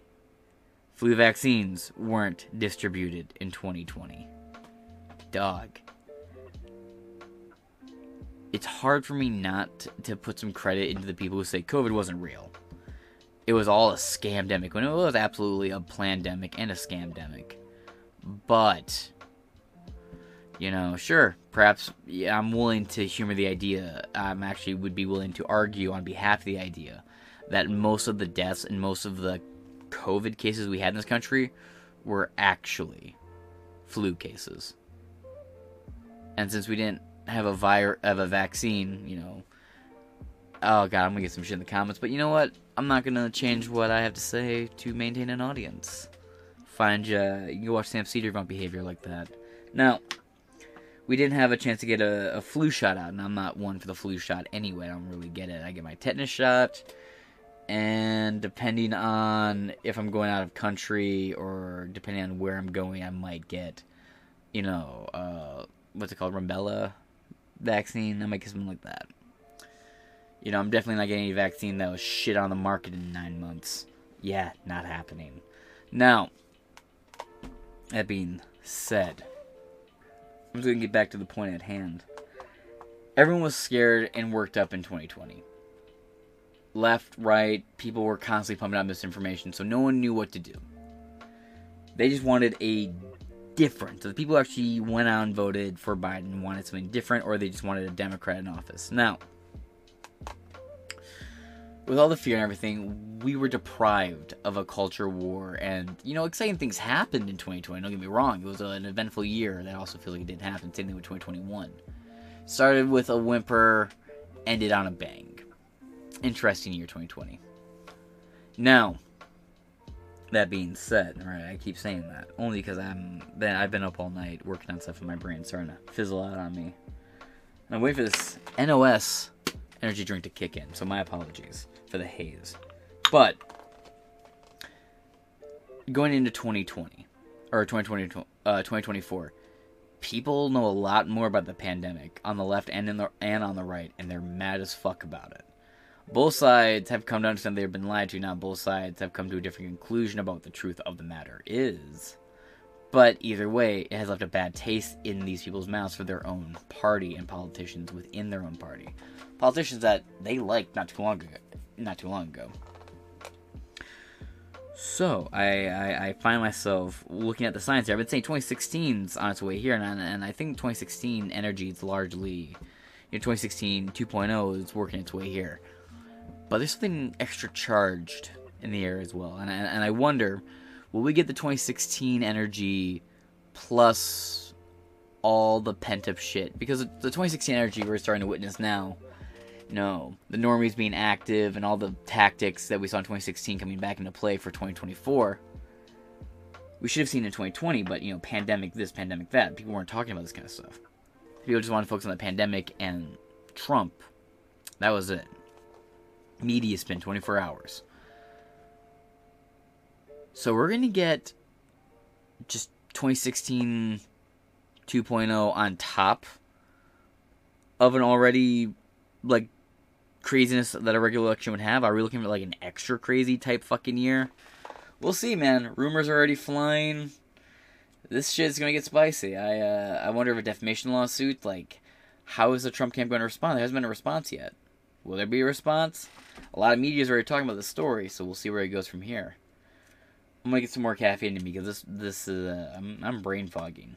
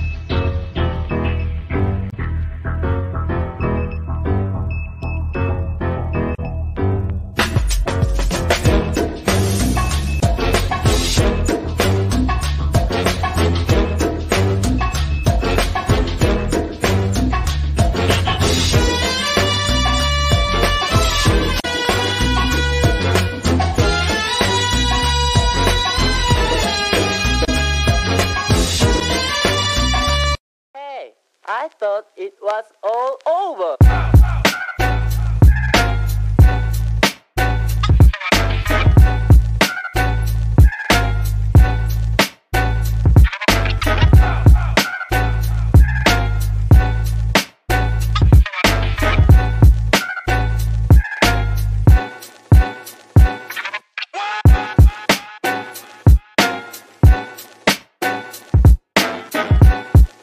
Hello, I'm Rumble. And I'm YouTube.